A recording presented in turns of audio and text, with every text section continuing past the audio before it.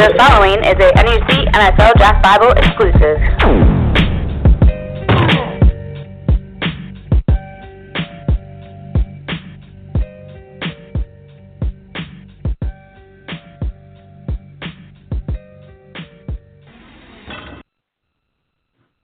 Welcome everyone back. This is Dave Schuman here for the Life, Learning, and Success podcast, live broadcast. We'll be talking in a few minutes with Mitchel Krause.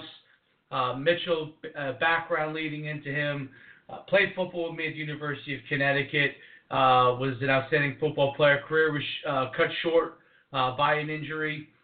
He went on to have tremendous success in the financial advisor circuit. I should say circuit, but career.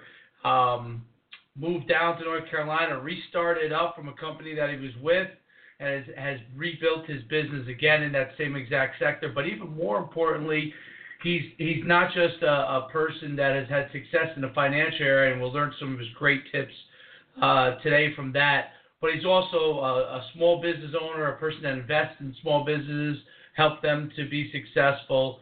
Without further ado, let me bring on Mitchel Krause. Mitch, how's everything going, buddy? Hey, Dave, what's going on? Things are going well here. How's things by you? Things are going really well. We started this podcast. You're on episode 3, so you're right in the forefront in the beginning of everything. And one of the reasons why I wanted to bring you on, because you do have not just an interesting background from a business standpoint and success standpoint, but also, you invest in small businesses. So one of the things we're trying to do is trying to continue to help people from all different walks of life succeed in what they want to succeed in, whether it's sports, athletics, business, finance, and I think that you fit a really exciting niche, and you're a forward-thinking person. So we're very glad to have you on. For any of the people who don't know who you are, which might be quite a few people, I'd love if you could just kind of give them a little bit of your background. I'll do my best to give the short pitch. Obviously, we played football together at UConn. I played ball at Wayne Hills in Wayne, New Jersey. I was coached by Chris Olsen, father of NFL tight end Greg Olsen. After college, I started 10 days after college and went to work with a small little boutique brokerage firm named Ryan Beck. I currently work at Stifel Financial. Through 20 years, I've worked at the same firm. The only difference is name change via acquisition. Through that 20-year history, though, for 8 years I managed private wealth on the personal wealth side. I left the personal wealth management side and then went to the institutional side of the business. So I was with a very small group, one of very few groups in the country that actually did what we did, talking with hedge funds and CEOs, CFOs of financial institutions, dealing with corporate buybacks, 10b5-1 plans, cashless options exercises, etc. And then after 8 years of doing that, both successful on the private wealth and the institutional side, I wanted to help people more. So call it a smart decision, a silly decision. I started back again from zero, as most clients had to stay with the institutional side with my partners. And then Stifel acquired KBW, Keefe, Bruyette and Woods, and my partners actually moved over to that side of the business. So now I started three and a half years ago again on the private wealth management, going from very, very well to zero, and now I'm just rebuilding, but rebuilding in a place where 3 years after starting from zero, I'm doing pretty well again. So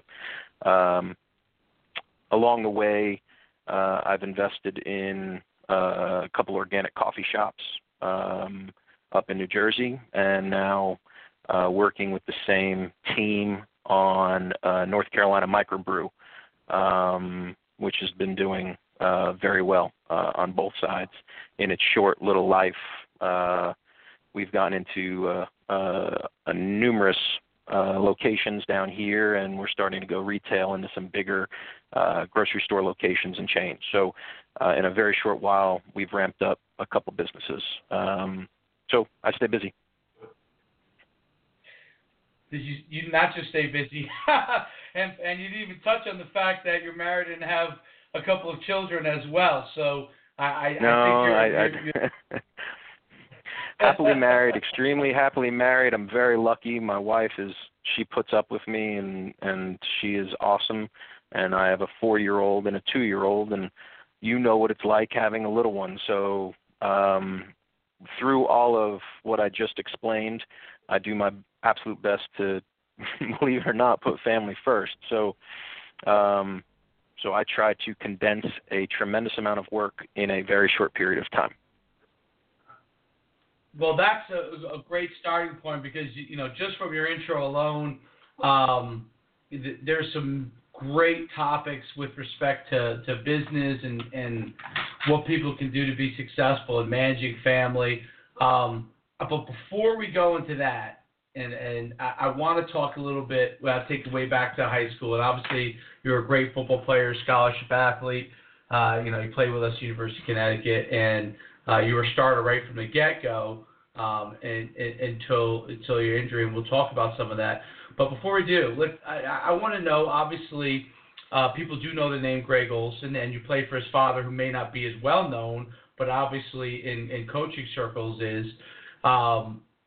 He's a legendary coach in the Hall of Fame. He's since retired in New Jersey. What did you learn as a man and as even a business person and athlete from Coach Olson? Well, Coach was an extension of family. So what we learned at home was hard work through my parents. Hard work. And then through the coaching staff, through Coach and his staff, we learned that the little things are basically what matters. Just as you learn in life, football is a game of inches. Your head on the wrong side, stepping with the wrong foot, your first step is imperative. All of the small little detail-oriented things are the things that will help you get that extra step and extra edge over people who don't really focus on those small things. So you take small things, you take hard work.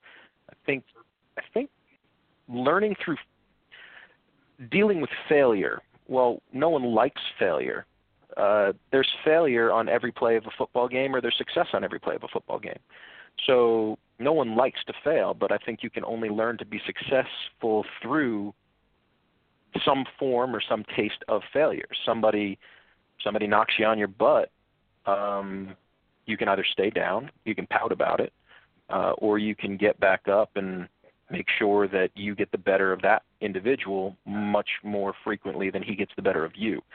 So I think if you couple, you couple family, you couple success, you couple hard work, the little things, you put all that together, and I think it breeds success regardless of what you do in life.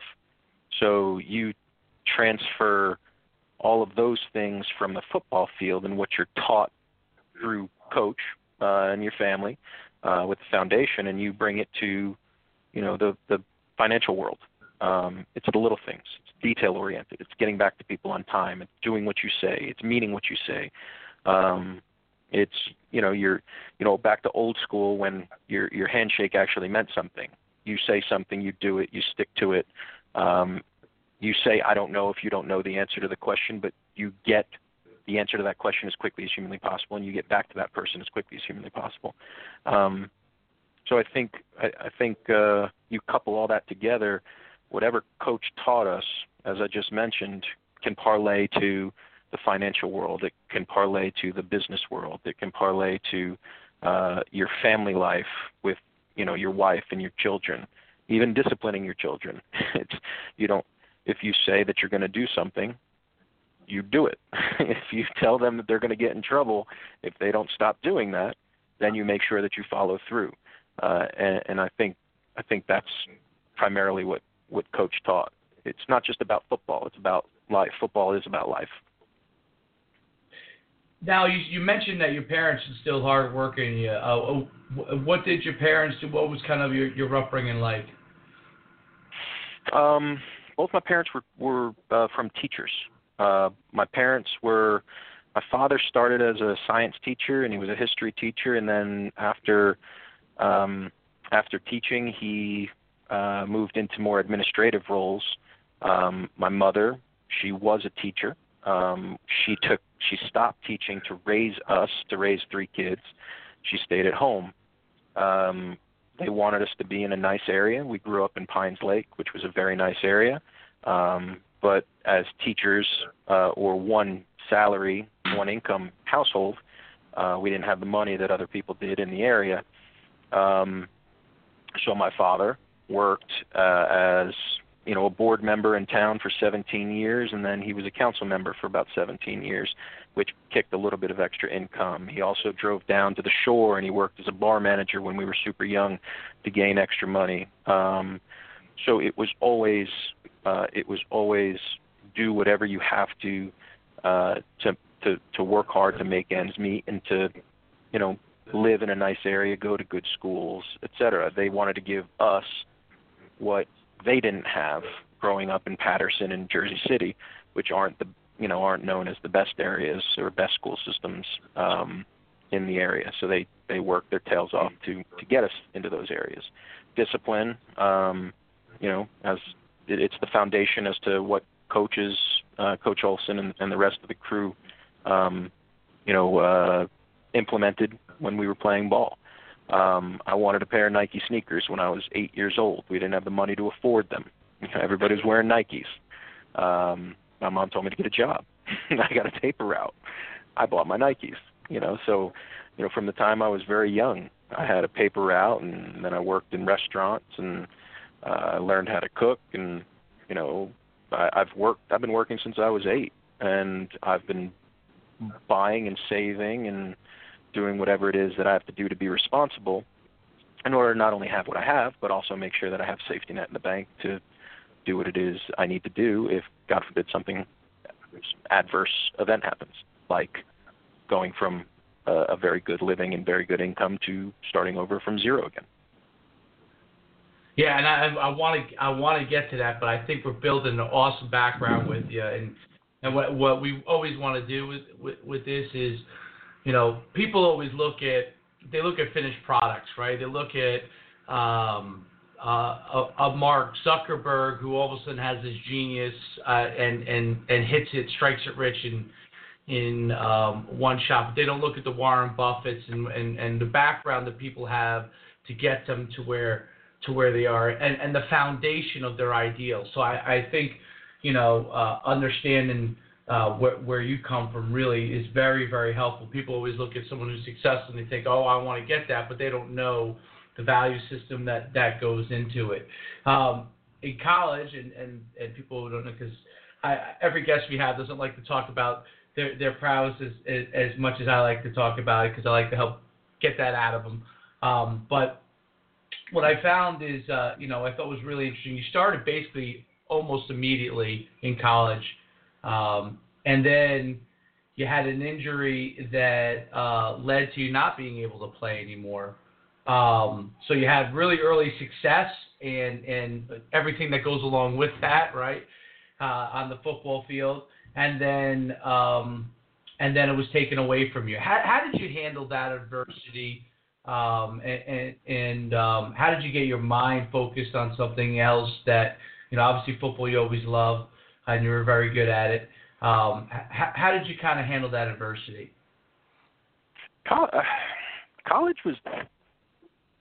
Football was tough right off the bat in college. Starting was interesting because starting as a freshman was interesting because I was number 2 guy. I switched positions. I went in as a nose guard, and I was told that I had the ability to play as a true freshman if I switched positions. So I flipped over to center. I was the number 2 guy fighting for the number 1 spot, and I wound up being the number 2 guy on, game day, first day, and, like 10 plays in, I think Eric Schmidt got hurt, if I'm not mistaken, and one that shows you how fragile a football career can be, because one play and you got to, strap up the helmet and be ready to play. Whether it was my own perceived insecurities or not, I didn't feel as accepted, I guess. I was a 17-year-old guy. I was younger than everybody. I was one of 2, UConn athletes that needed their parents to co-sign, certain release forms. I was 17 years old. I'm playing against 23, 24-year-old guys. Thankfully, I had some strength because Coach Olson focused on a great strength program from the time I was 13.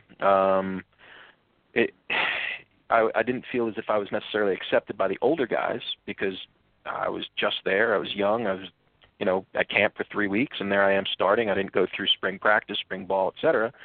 Then I kind of felt a little, I don't want to say ostracized, but I kind of felt some glares or some stares from some of the younger guys that I was in there with because, I didn't go to study hall. I was going to different classes to learn, more film study and blah, blah, blah. And right off the bat, I wanted to go home.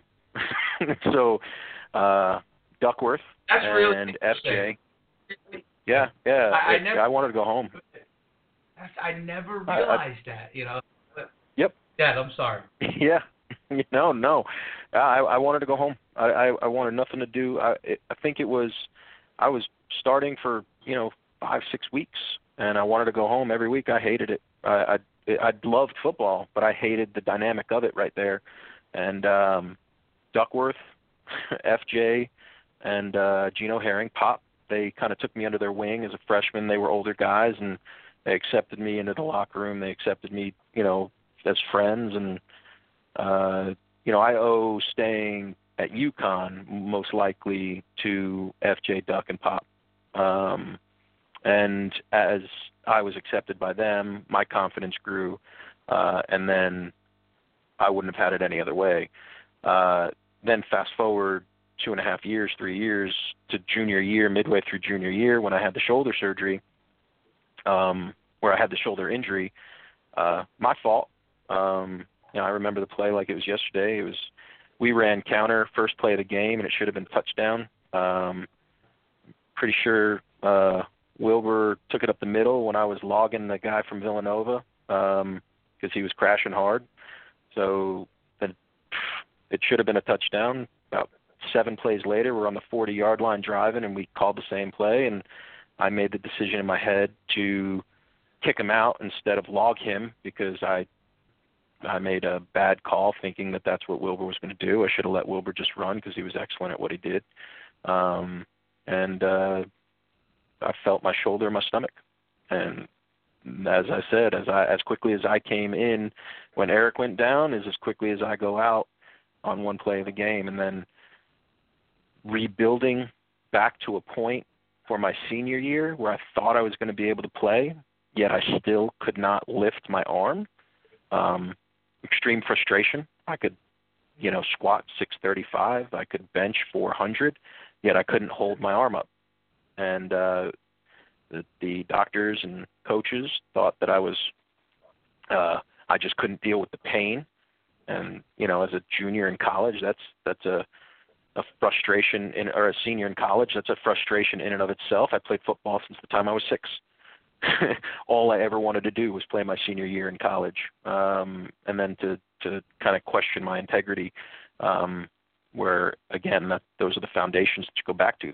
That was me. I was taught to at all times. So, so that was difficult, dealing with coaches and the doctors basically saying that I was fine and I couldn't deal with the pain until finally they scoped me again and realized that they never fixed part of my shoulder that was supposed to be fixed on the first surgery.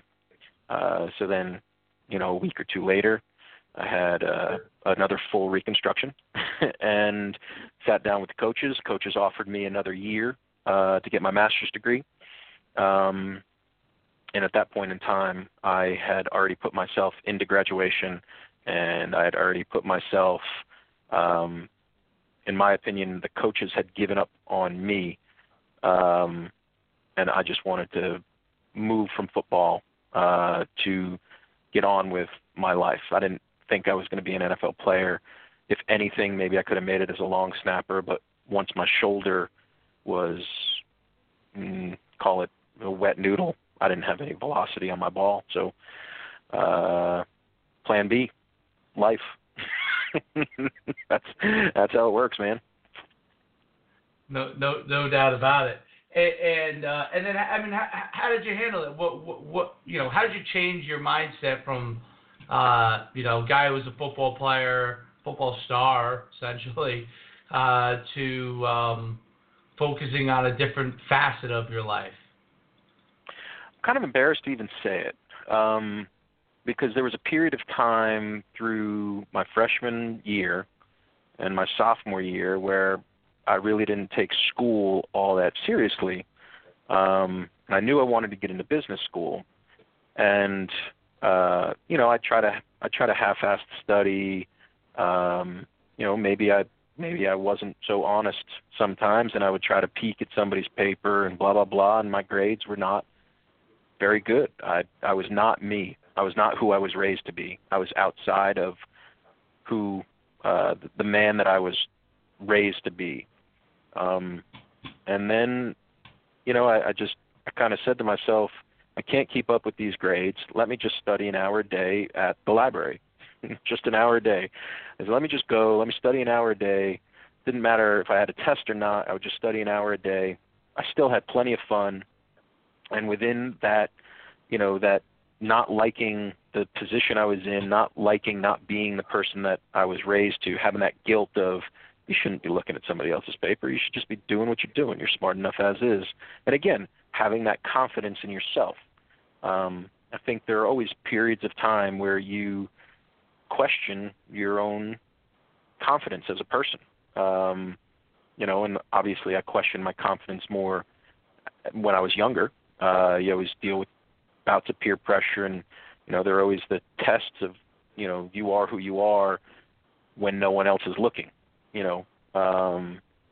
And I implemented an hour a day or whatever it might have been in the library, and my grades went from poor to excellent.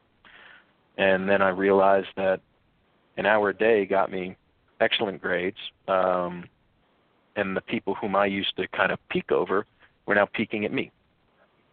So again, it just was a function of building self-confidence, building the confidence that I had the ability to play and start as a true freshman, building the confidence that I belonged there. I wasn't winning every play. I was 17 going against some strong guys, but I definitely held my fair share of positive plays, knowing that I had the confidence and the ability and the brains. You're not that stupid football player. You're not that dumb guy. You can't do it. Again, people challenge you, and people challenge you, and people say things to you, and you can either believe them or believe you. Believe in yourself. And the more I believed in myself, the more confidence I had. And there's a fine line when you first get in the brokerage business, or when you're in life, a star football player, whatever it might be. There is a very fine line between arrogance and confidence. I firmly believe that to this day. You can be confident, but arrogance is taking it too far. So right. I tried to walk that line, making sure that I was confident but never arrogant. And I'm sure there were bits and pieces of time where somebody mistook my confidence as arrogance. I'm much more in tune to that now, 20 years later, than I was back then. But the same principles still hold true 20 years later. Honesty, integrity, doing what's right when no one's looking. I've had a quote on my desk for 20 years. I have it right in front of me right now that says, my basic principle is that you don't make decisions because they're easy. You don't make them because they're cheap. You don't make them because they're popular. You make them because they're right. And that was Theodore Hesburgh. He was Chancellor of Notre Dame back in the day. 20 years later, I still have a little a little cutout on my desk, and I look at it every day, every morning.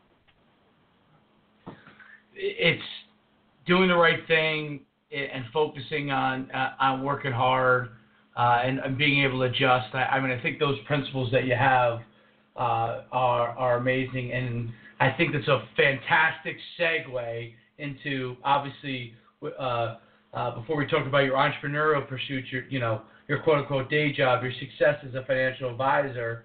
Tell me, before you talk about how you built your business, and I think those principles are obviously the foundation for that. Tell me about, your philosophy for someone to become financially free and financially successful.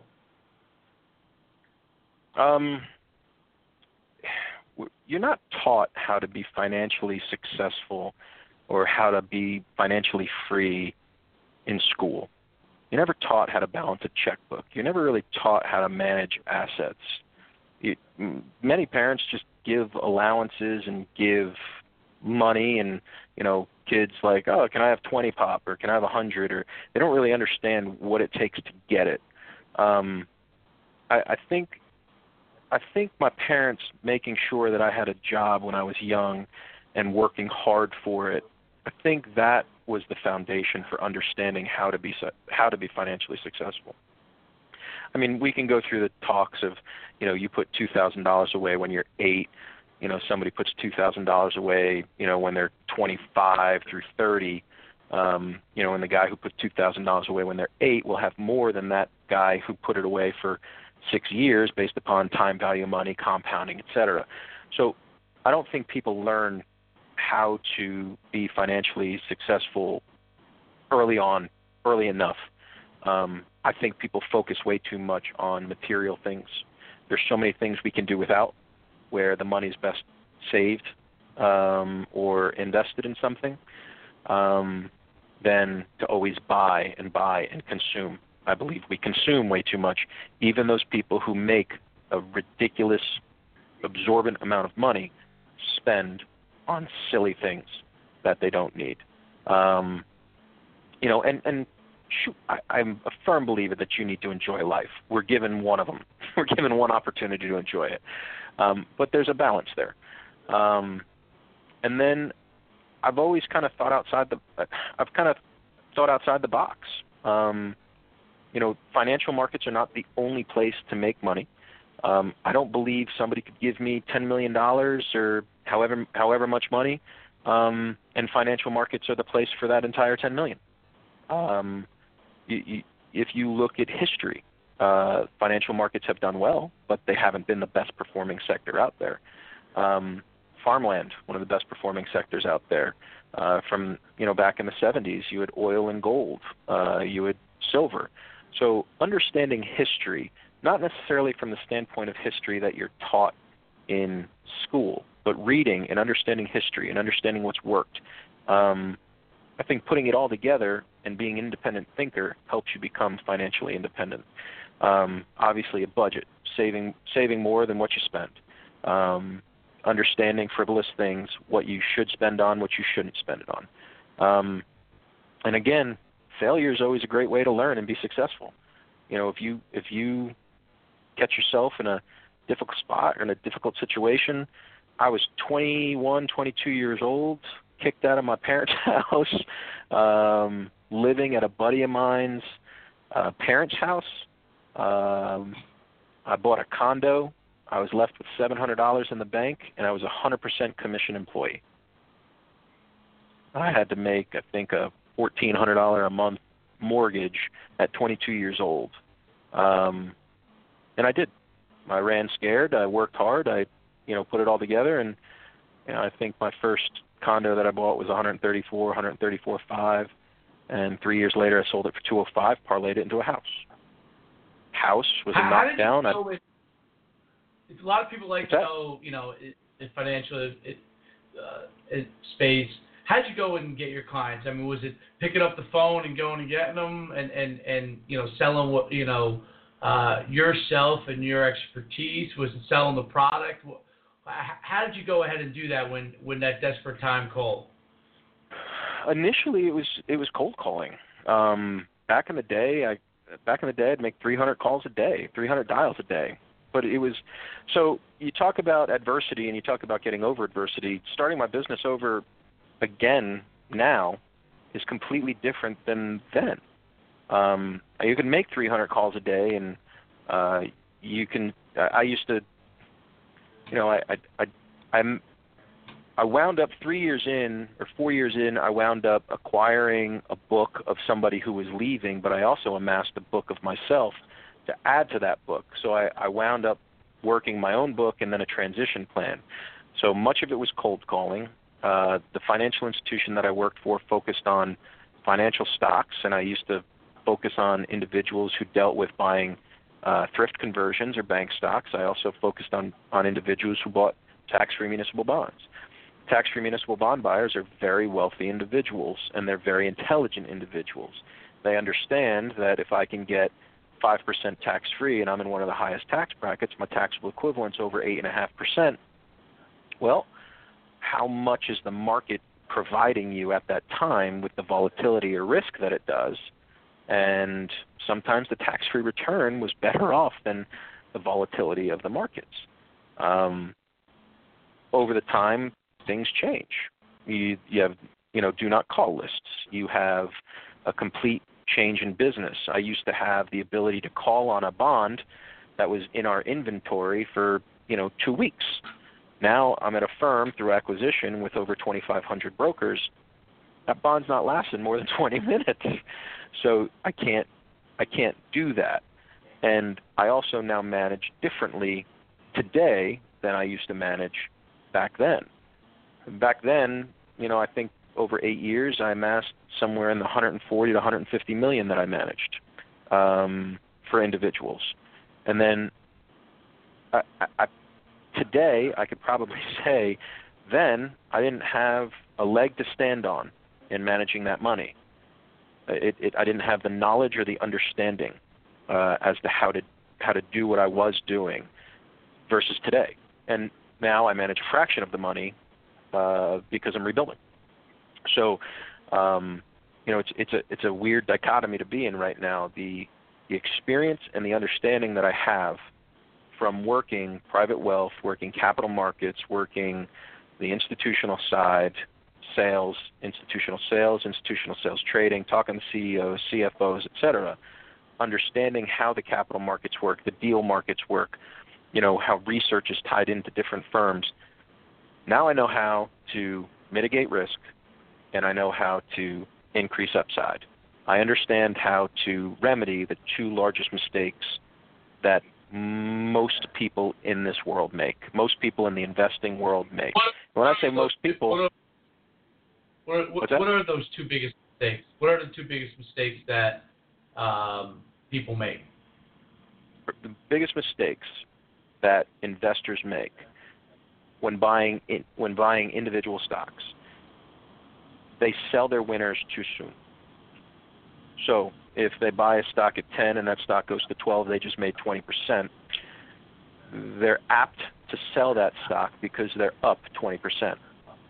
But they never allow that stock the ability to go from up 20% to being up 200%. There's a saying that most brokers say on Wall Street, and they say, bulls make money, bears make money, and pigs get slaughtered. And they'll throw the people who don't take the money off the table into that pigs get slaughtered category. It's cliche. It's rampant around Wall Street. And in my opinion, it's one of the worst sayings that there is, because it has nothing to do with being a pig. It has everything to do with understanding how to mitigate the second mistake. The second mistake that the vast majority of people make. And this isn't Mitch Krause saying it. There are Bloomberg studies of 88,000 investors. There are studies that have been done by the University of Cal. There are studies all around out there that investors disproportionately hold their losers versus their winners. So, explain that. Typically, yeah, explain that. What's that? No, I say explain that process. So you're much more apt to sell a winner than you are a loser. True or false? You buy a stock at 10 and it goes to 12. You made 20% on your money. If you're talking $10,000 to $12,000, you made $2,000. You're talking $100,000, you just made $20,000. But if you have that same $100,000 or $1 million or whatever it is, and that stock goes from $10, say you're using 1,000 shares at 10 as the example, that's $10,000. 10,000 shares at 10, $100,000, whatever you want to do, and that stock now goes to 8. What are you going to do? What do most people say? Most people will say, well, what does your analyst think? Most people will say, I don't want to sell it. I don't want to lose money. Most people may not even get a call from their broker because their broker puts their head in the sand and they don't want to address the fact that you've now lost somebody $2,000, $20,000, $200, depending upon the level of the investor, right? So those are the two largest mistakes on Wall Street. Those are the two largest mistakes on Wall Street by many studies. But most people don't know how to mitigate that risk. Most people won't understand how to let their stock run. And in letting their stock run, they don't know how to protect their downside. The number of individuals, me included, prior to learning certain ways, as I said to you back then, I didn't have the capacity or the understanding of financial markets to understand how to mitigate certain risks. So in today's world, still the methodology that I use is only used by maybe 5-10% of individuals. I mean, you have some of the brightest individuals on Wall Street, some of the best money managers out there who don't use a simple strategy that can protect them from many downfalls.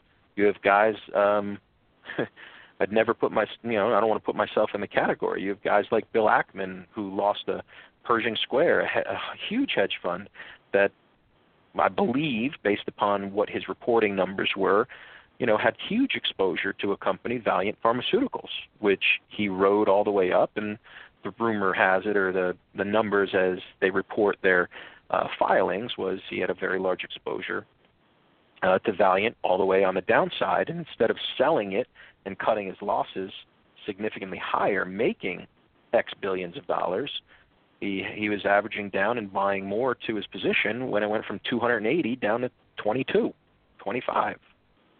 It's an absurd amount of money for somebody like me. I mean, I'm sure he's got, exponentially more billions than he manages. But if you take away that loss, his performance moves significantly higher. So if there's a way to allow Valiant Pharmaceuticals to run, yet cut that loss as it starts to sell off in an intelligent way, why don't you implement that strategy? So most of Wall Street doesn't do it, but it's a strategy that goes back to a guy by the name of David Ryan back in the mid-'80s. And he used the same strategy to win the U.S. National Investing Championship 2 years, and he took second place a third year out of 4 years. I think he amassed a 1,347%. I'm pretty sure that's the number, increase over that period of time, only being right 50% of the time. And that's because he was mitigating his downside.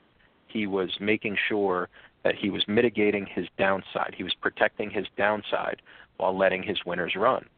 So, Dave, I think I've asked you this before when we sat down and had lunch a couple months back, but if you have $1 and you lose a quarter, what percentage of that dollar have you lost?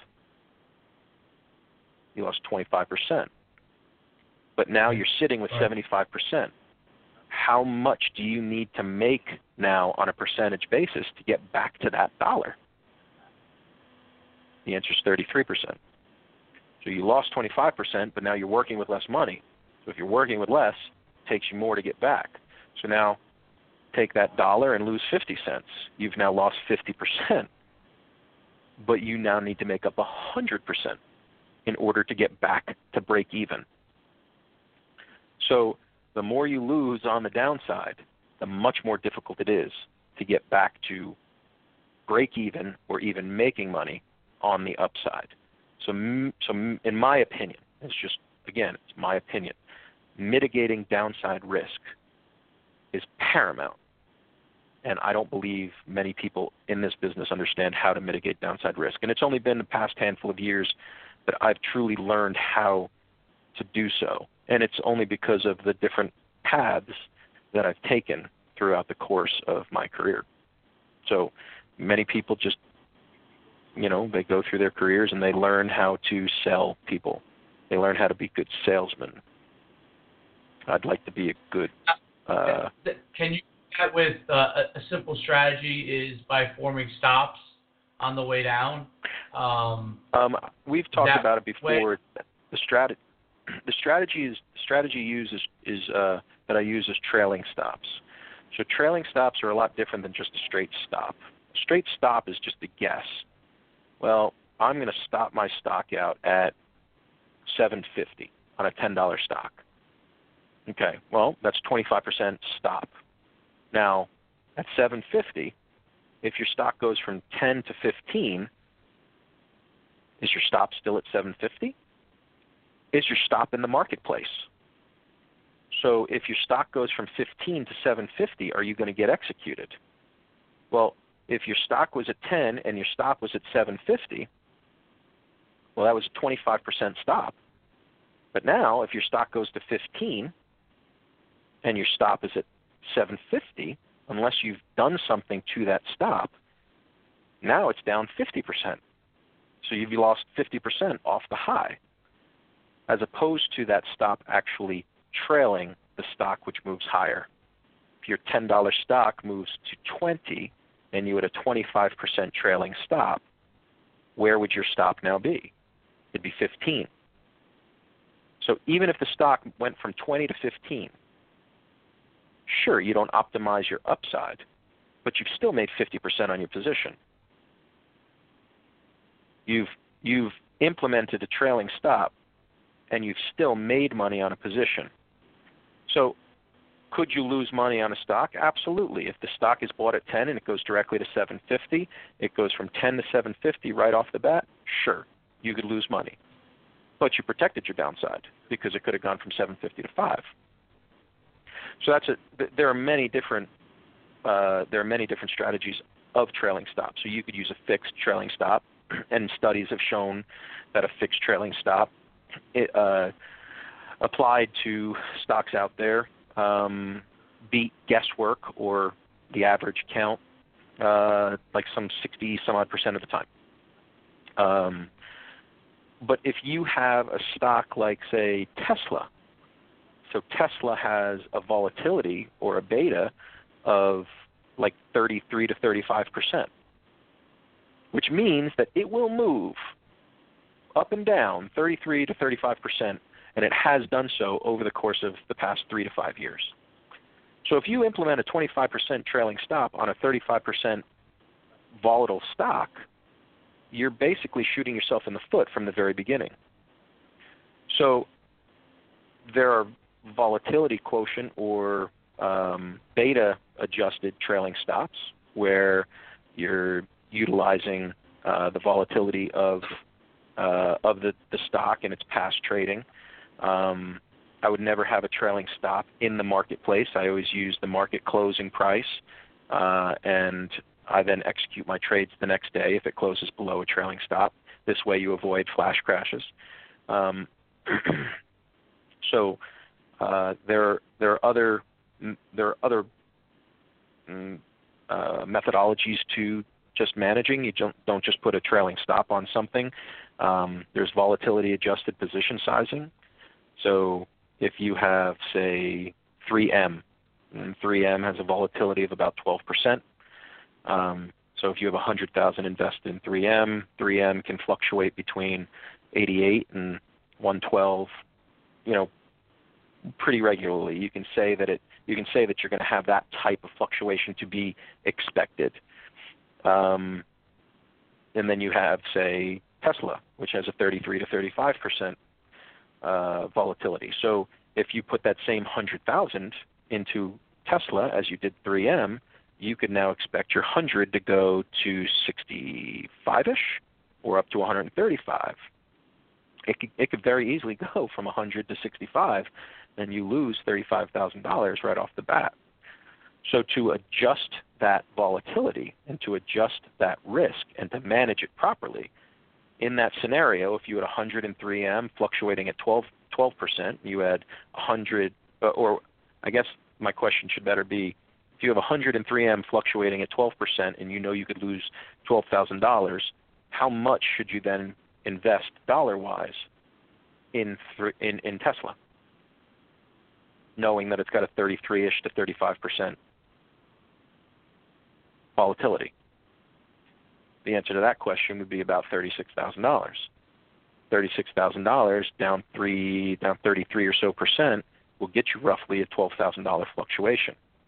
So you're maintaining your volatility, and you're basically reducing the risk of your portfolio by the position sizing of the volatility of those individual stocks. So you use trailing stocks. And most people would just end up, their normal strategy would just be riding that crazy wave of Tesla, and by getting out too early on gains and not doing the proper job when there's losses, they end up taking more of a hit than actually gaining from a stock that potentially could make them a ton of money. So understanding that is critical. Yeah, so most people think risk equals reward. That's what most people are taught. Most people are taught that in, economics. Most people are taught that, through the best schools in the country. And financial markets, while there's plenty of academic work to it, it doesn't always work out that way. Some of your best performing stocks over the history of time have been the least volatile. Look at Hershey's, for instance.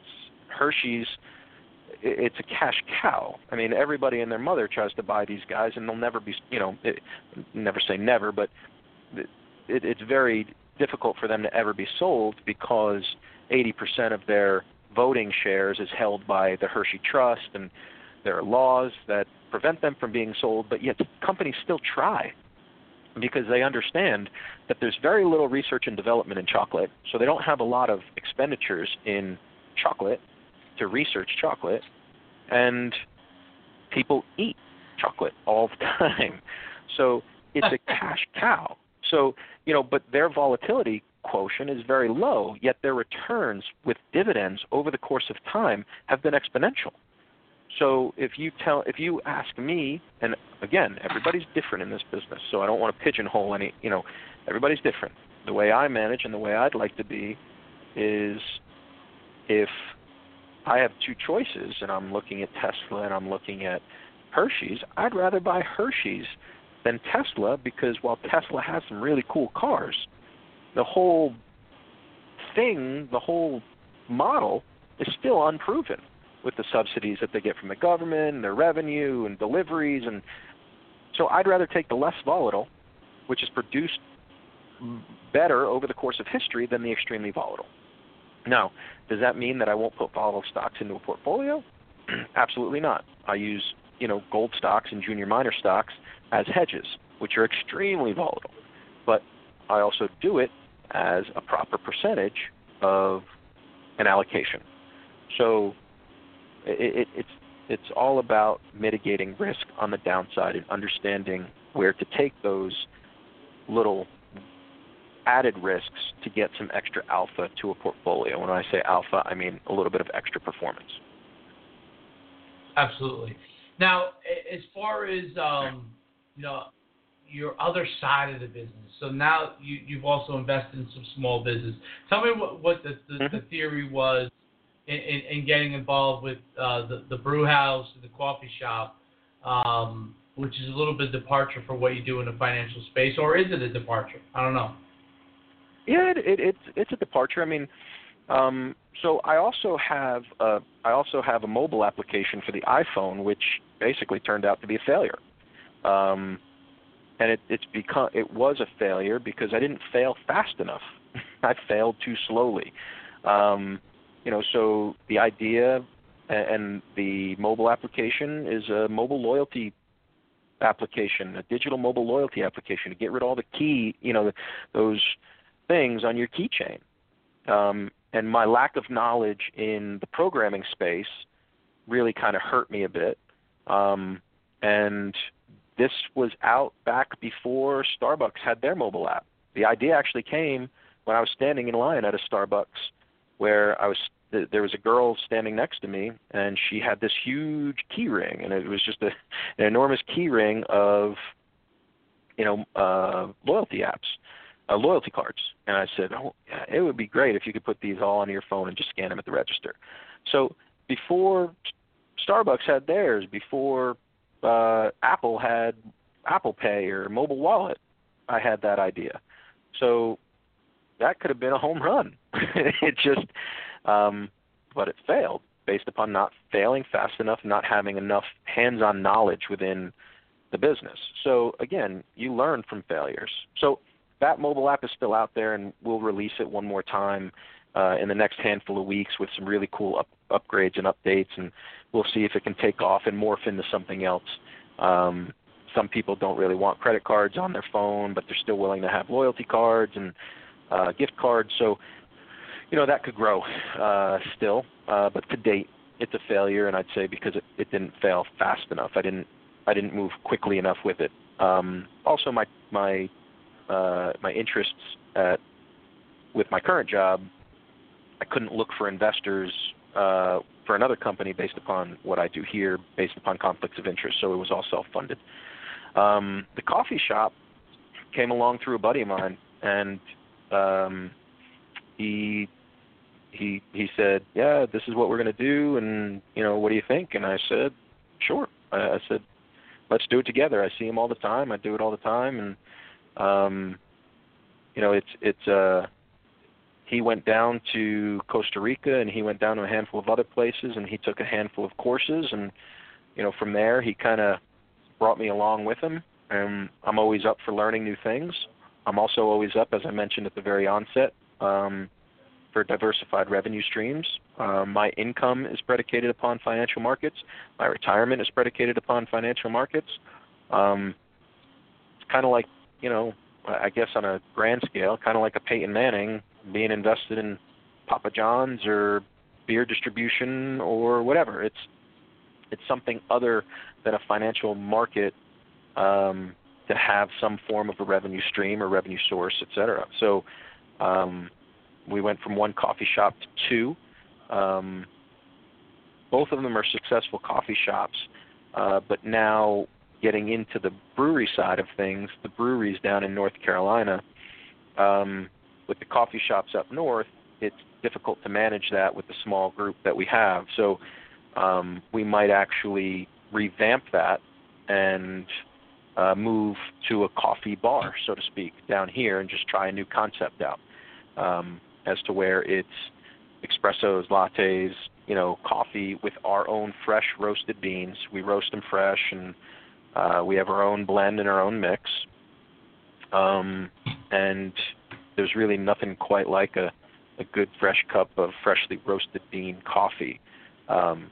Most people, they'll tell you that freshly roasted coffee should be had within 3 to, I think it's 11 days of being roasted. And very, very few beans in any store that you buy are going to be that fresh. You don't want to drink them prior to the 3 days because of the oils that are still being released. But if you have that fresh cup of coffee and you have that fresh blend, for coffee drinkers, for those who really like coffee, there's really nothing like it.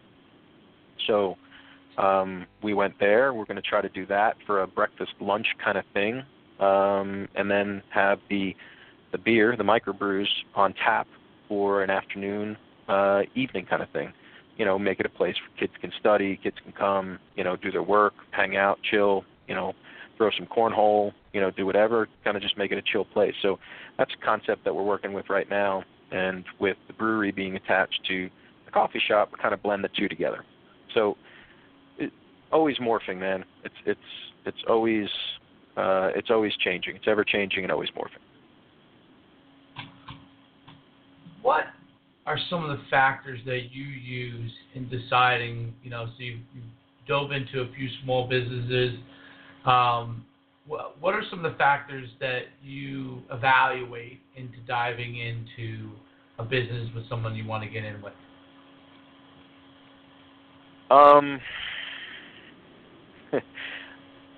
first, I think you have to look at the dynamics of the two individuals or the individuals involved in the business. If you don't get along with people, if you don't like certain people, it's tough to just have a strictly business relationship with somebody that you don't care for. It makes dealing with that ugly. I think hard work and knowledge, I think as you're tied and coupled with people who are willing to work hard, are willing to learn, I think you can really do anything together. I literally built my house.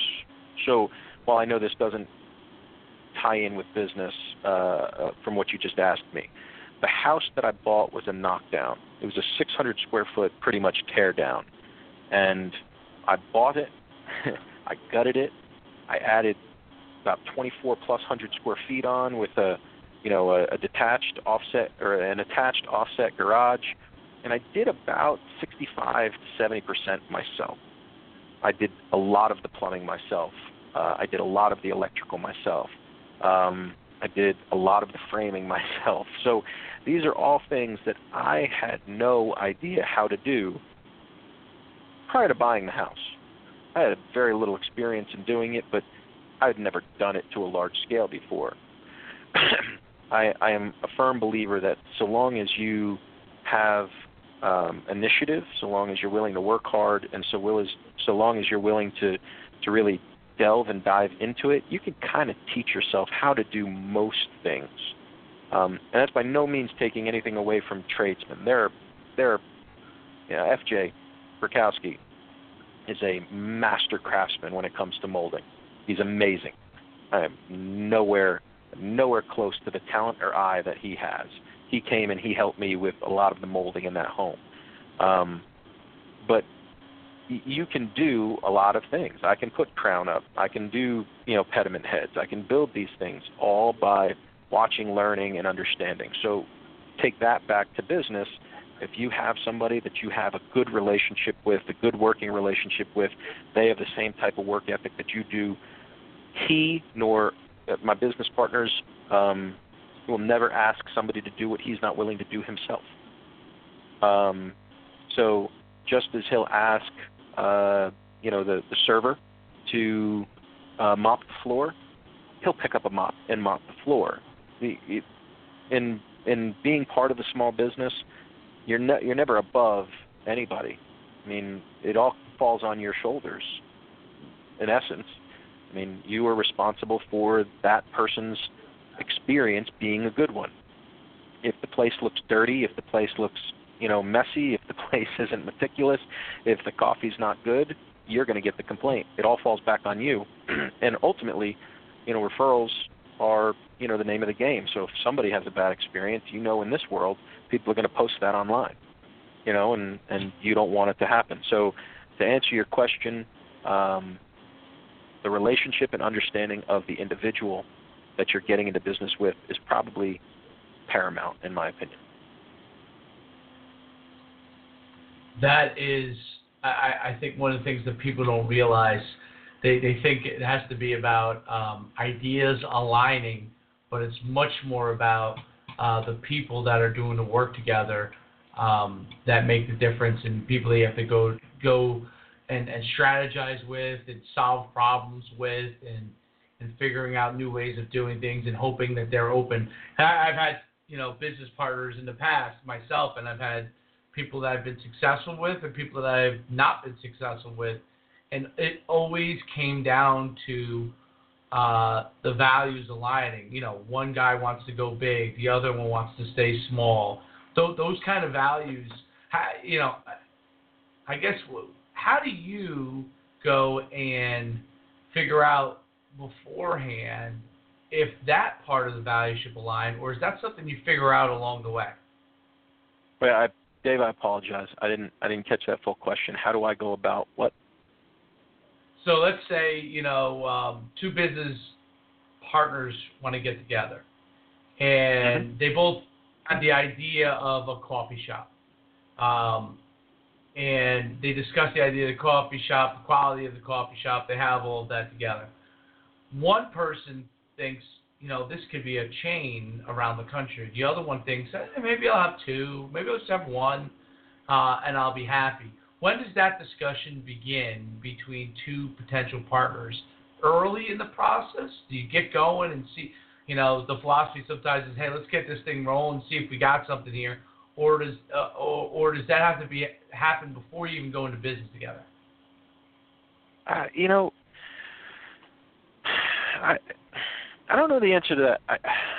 I only know the answer to that question from my experiences. I'm sure other people do it differently, and other people are much more successful than I am at certain things. I mean, there are people who own, huge chains of things, and their vision was something that might have been just brought on very quickly. I'm a little bit more conservative by trade, and I think that there's a little bit, or by nature, and I'm there's a little bit for me of a courtship period, so to speak. So, I'd like to think I have a very successful marriage, and my wife and I trust each other immensely, and without trust, I don't think you have much of a marriage. I think once trust is lost, it's very difficult to have a marriage. So I'm blessed that way. I think a business relationship is very similar. You're going into business with somebody on financial decisions and other decisions. You're going to spend more time with that person sometimes than you spend with your spouse. So since my primary job is managing assets and money, the others kind of take a back seat to what I feel most comfortable with. And if, my business partner, my current business partner and I, we get along extremely well together. Our wives get along. We see the world. We see things very similarly. Our personalities also, I would say, help each other from the standpoint of he thinks huge, which is great. He thinks huge, but also sometimes I will add what he might not want to hear, and he might still not listen to it. He's the majority partner. I'm a minority. I'm an investor. I'm a small part of it, but still, I think that there are times, for the most part, when we talk, it is, hey, I didn't think of that. So I don't think you always want to be in business with somebody where you think 100% the same way. I think being in business with somebody who will have some ideas, some will have ideas to play devil's advocate. Again, just like a marriage, I think if you're too similar to your spouse, it's tough. I think to have a little bit differences to bounce off of each other and to play off of each other actually work better than people who are the exact same person. So I think it's courtship. I think it's relationships. That's my thought process. I think on that note, I think we'll wrap up the podcast. Fantastic information. We'll have this obviously on iTunes. Send it out to all your friends. Encourage them to comment on it. But I think your information on financial world was incredibly valuable. Small business and entrepreneurship, incredibly valuable, and really what it takes to ride that wave and ride the road to success.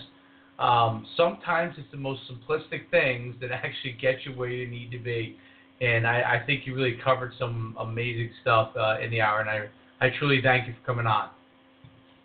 Dave, I appreciate it. I mean, you obviously played ball together, and I'm sure you learned many of the things that I learned together. It's one of the reasons why we get along so well. One of the reasons why most of the teammates get along so well, even after the fact, because we're taught very similar things, and it's the little things. So I appreciate your time. I thank you very much.